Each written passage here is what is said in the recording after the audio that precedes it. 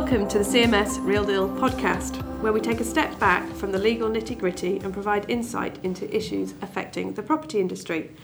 I am Danielle Drummond-Brassington, and today I'm joined by Ciaran Carvalho, partner and head of the real estate sector at CMS, and Chris Luck, partner in our funds team. Welcome both. Hi Danny, thank you. Hi there. So you've both come along today to talk about 2019, the outlook and your predictions. It's going to be an interesting year, but should we just start with a few of the highlights of 2018? And Ciaran, what would you put down as the highlight of 2018? Well, I think clearly the B word, Brexit. We're definitely not going to get through this podcast without mentioning that. Was a worry for people at the start of the year, and funnily enough, I was at the IPF Outlook seminar earlier this week, and Chris Ireland presented JLL's predictions, and Chris mentioned this time last year they were forecasting in terms of volumes for the UK real estate market 55 billion. And he got a lot of calls, he said at the time, from people saying, you must be crazy, how are we possibly going to do 55 billion with Brexit and everything else and all that uncertainty. And 1 year on, as you look back at 2018, the expected outturn on volumes was 60 billion. Wow. So actually they're underestimated. So as you look forward, cost for this year is similar figure, 55 billion, because in a sense nothing is different from this time last year. We're just a bit closer to the 29th of March. That all said, I think our sense here at CMS is definitely it will be a little bit more subdued in the first quarter, which is, I think, inevitable because we are so close. Lots of the overseas investors we talk to say, look, we're just going to kind of wait and see a little bit, see how this all turns out. But longer term, they're absolutely, they want to continue to invest in the UK. London remains a magnet for capital. There's so much capital in the world, and for many of these investors, they're long-term holders. So even though there will be some, it's perceived to be some immediate disruption, over the longer term, 5-10 years, which most of these want to hold their assets for, they think it will be fine. We've had financial services in London for 400 years.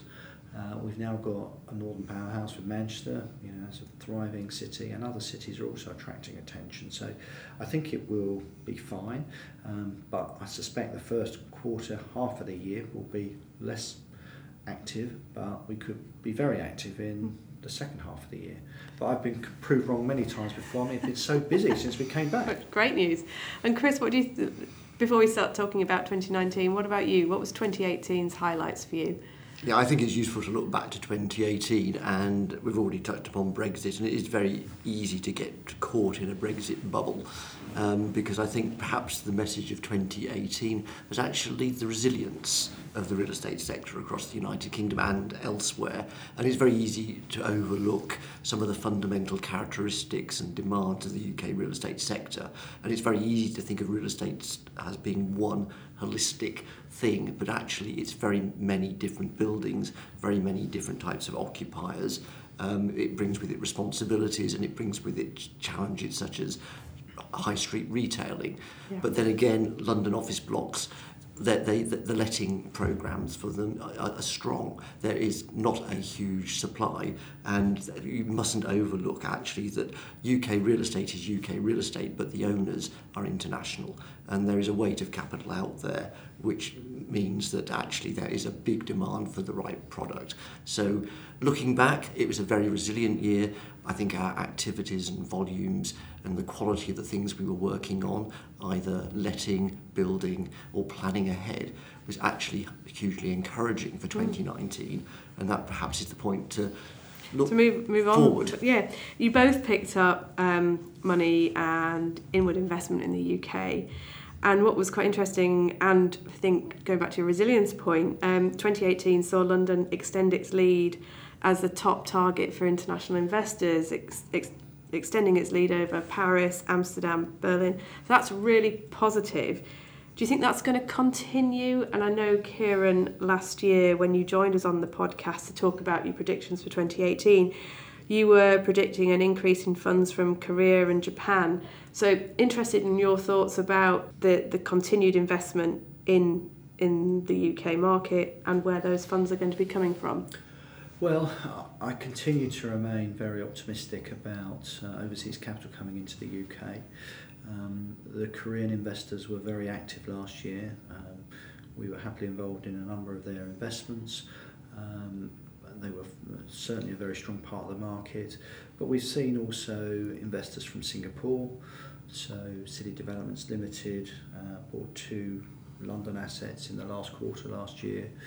And I suspect we're going to see more capital from Hong Kong still, from Japan. I think Japan is proving a little slower than people anticipated, but when it arrives, there is so much capital looking to be invested from Japan that it could almost move the market. So I think people are watching that very carefully. But yeah, people generally overseas seem, as I say, they probably take a pause this quarter, many, but others will see that as an opportunity because there'll be less competition for assets, and there just may be, assets to acquire that they wouldn't, that aren't going to be so heavily competed for, and they'll take the opportunity to buy because they're long-term holders. And probably currency exchange rates will help. Yes, that. For sure. So assets will look less expensive. But in terms of allocations to real estate, if you look at the top global 100 companies that invest in real estate, nearly 60% feel they are underweight in real estate and would like to increase their allocation. So I just don't think capital's the issue. It is absolutely not the money. And then it's going to be about gateway cities, as we've seen. And London has, and the UK has got obviously advantage of the rule of law. It's a very transparent market. London's the most liquid market in the world. So this is not a time for complacency, but neither is it a time for pessimism. And so you mentioned about London. What about other cities? Obviously last year Manchester saw big booms. Also Scottish commercial property market increased 46% year on year, which is clearly positive. Again, both your thoughts on, is that set to continue, or do you think it's going to be London as the focus? Well, London has to be the core focus because of its global scale and appeal. I think in terms of its attractiveness, it's fighting a battle to stay up there. Yeah. I think currently tourism numbers are a little bit down. So, but it's a huge engine, and to classify London as one thing is impossible because London is actually multifaceted. It's tourism, it's retail, it's offices. There is a huge student accommodation market here. Yeah. There are emerging economic players, hedge funds, IT companies, startups. Yeah. I think you have to think of all of these, and I think one of the things also to bear in mind over the last year and looking forward, I think the real estate sector is drawing money into new asset classes.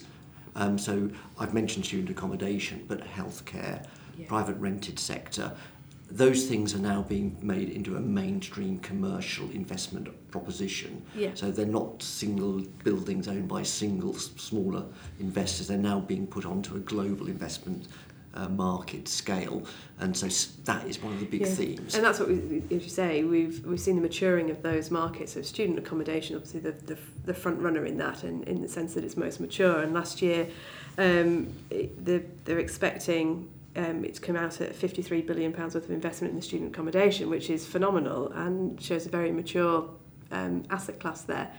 Do you think you're going to see the same with the PRS? Do you think we'll get to that point with the maturity, or are we still a long way off? I think there's, but just to answer your Scottish question, I do think there's going to be continued interest in Edinburgh and Glasgow particularly. Aberdeen, I think people, I wouldn't say they were sceptical, but they're a little bit more cautious about because of its dependence historically or energy, etc. But with certainly all the conversations I have, people, this isn't just about being London-centric. I think London is the obvious starting point for many people, particularly first time.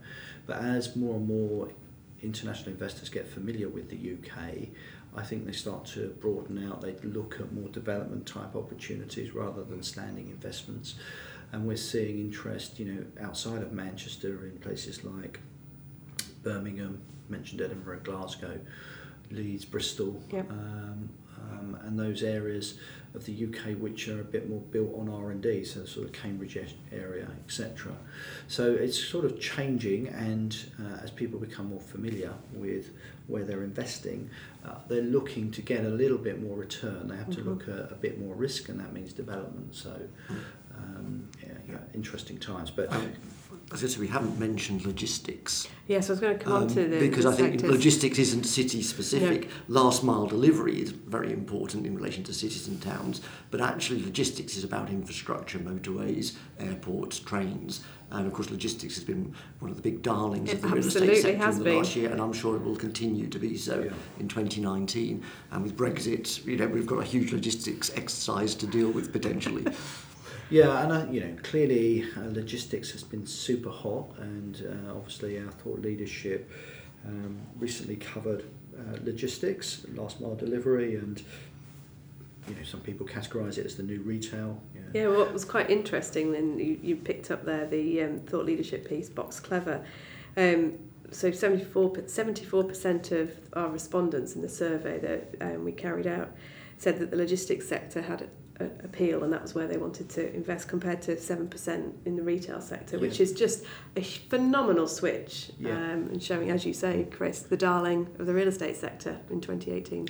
But even those people with retail assets, many of them are looking at repurposing, repositioning. Yep. You mentioned bed sector, Danny. So some groups are looking at residential on what was previously historically shopping centres. So an example you may have seen in the Times this morning, there is a shopping centre in Kirkcaldy in Scotland being sold for £1 at auction is the reserve price. Now clearly the owner's fee is going to go for more than that, but someone would look at that as an alternative use opportunity, and there is no doubt there is going to be demand for more residential for a long time. We just don't have enough residential opportunities, and all the institutions are interested in PRS as an element to social responsibility with that as well, and there's just very significant demand in that area. Yeah, and your point, bringing both the residential point that you were talking about, Ciaran, and Chris, your logistics point, they actually go hand in hand. You're thinking about them in silos, but if you are where you live, people are relying on e-commerce. So to be able to get your Ocado delivery or your Amazon delivery, your last mile delivery, you have to then have some industrial sites nearby, but we're repurposing industrial sites for residential, and so there's this pressure coming on, which presumably means that logistics is still going to be a boom time going forward. Well, who's to say some of those shopping centres might not be repurposed for click and collect, lockers, what have you. Yeah. I think that is one of the themes of 2019 and beyond. We recently co-hosted the EPRA real estate conference for about 500 delegates at the beginning of the year, with a fantastic panel, and people such as David Atkins from Hampton were talking about Bicester Village. Yeah. Now, is Bicester Village retail? But it is, but actually it's a tourist destination. Absolutely. It's retail with leisure facilities attached. It's proximity to logistics and infrastructure. And if you take that to London, people like Derwent and GPE, the proximity to the Elizabeth line. So actually real estate is more than just the building and the plan. It's actually what is around it, who are the people around it, and how easy is it to get to and from. Yeah. And actually an interesting comment that was made by Isabel Skimama, who's Global Head of Real Estate at AXA, who was at the EPRA conference on the panel, was we become very self-absorbed in the UK about everything that's happening here, Brexit, and oh my God, the sky's going to fall in. Well, actually, she said, there's risk everywhere. We're a global investor, and you look at what's happened in France with the Gilets jaunes, what's happening with Merkel at the moment in Germany, and there's lots of examples of that. Dare I say it, the US with Trump, and obviously what's happening with Xi in China, etc. And everyone's got their own problems. It's all about assessing risk and analysis and where do you place, your capital. And certainly Isabel's view was, the UK is absolutely not off the cards, but it's just like a measured risk analysis like anything else. Yeah, and extending out the fact that real estate isn't just about the individual building and the returns on the building, it's around the skills as well as the infrastructure. Yeah. And I think this is where the UK also has a very strong hand, because I think the quality attributed to our valuations, the skill sets of the professionals working with real estate, and often a global capital player will not have a lot of people on the ground. So they want to work with established, respected professionals. And indeed, if you are a new entrant or a newish entrant, you often will team up. I mean, the funds team, and a lot of what we do is either creating a fund where a fund manager deploys the capital and finds the right assets and opportunities, or if someone wants to be even closer, you create a club or a joint venture, and so you find a local partner. We've mentioned Japanese investors, they've done it for years, so have many others, the Canadians and others besides. So you actually say, well, I've got capital, I have skilled people, but I don't have the time or the strength of numbers, so I actually will work with a really respected, good partner, and I will build, develop. You're right, it's the infrastructure in the sense of the people that can facilitate the deals and the investment, isn't it? It's existing there, it's highly skilled. And you've ready. also got the stock markets here. I think it's also, if you get to the stage where you want to become a public company or access debt markets, you have the whole infrastructure of the city. And again, if you go elsewhere outside of London or the United Kingdom, those things are harder to find. So actually, once you get to a big scale, you've got a whole range of things you can use to improve your business and your returns for your investors. And I think we'll certainly see the rise of alternatives outside the mainstream of historically offices, retail, logistics, industrial.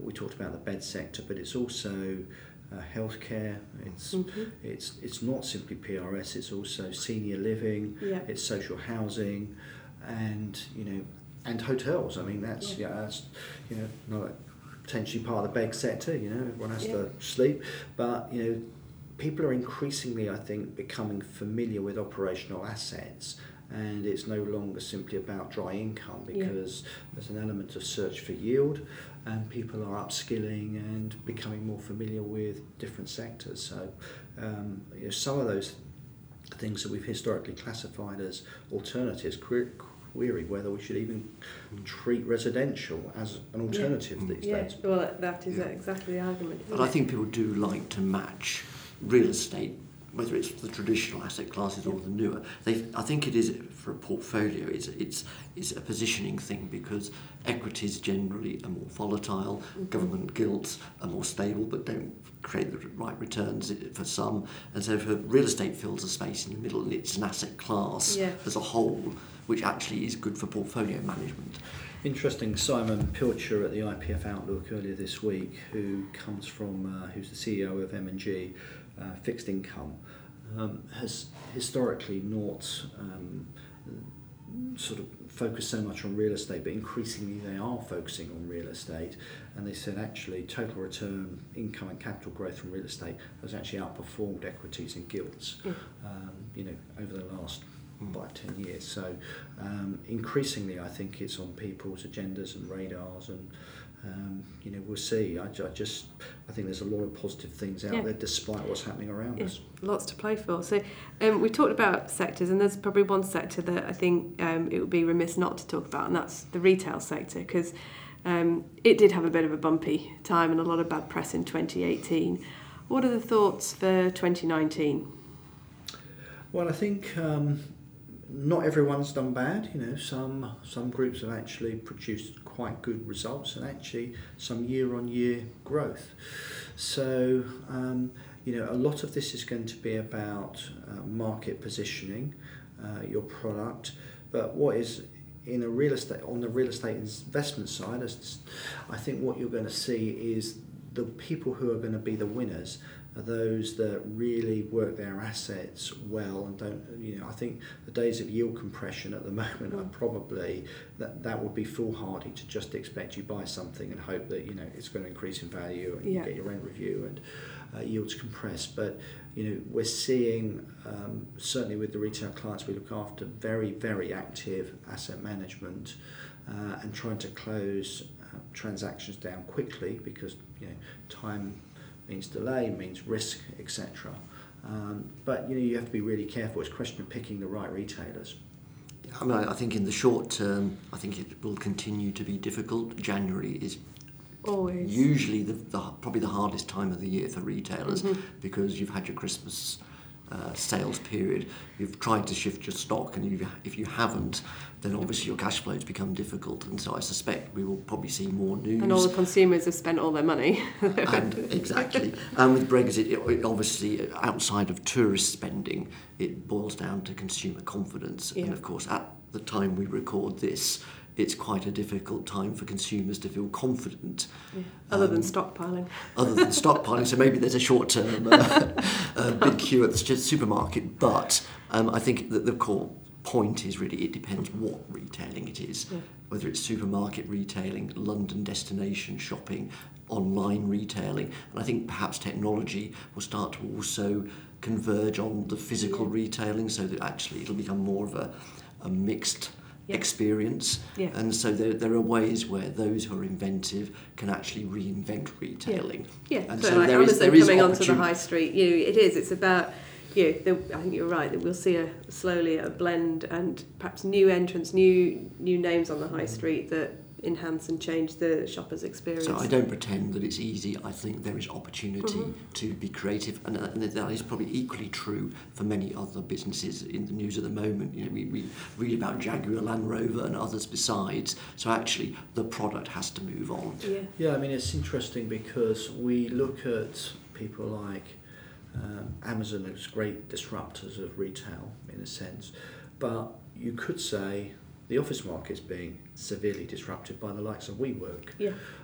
So the Crown Estate, you'll have seen earlier this week, have opened their own form of co-working in Headland Street, and it's not there to compete with WeWork, but it's a different offer. And I think the general market view is between 25% to 30% of the market in the future could be made up of co-working space.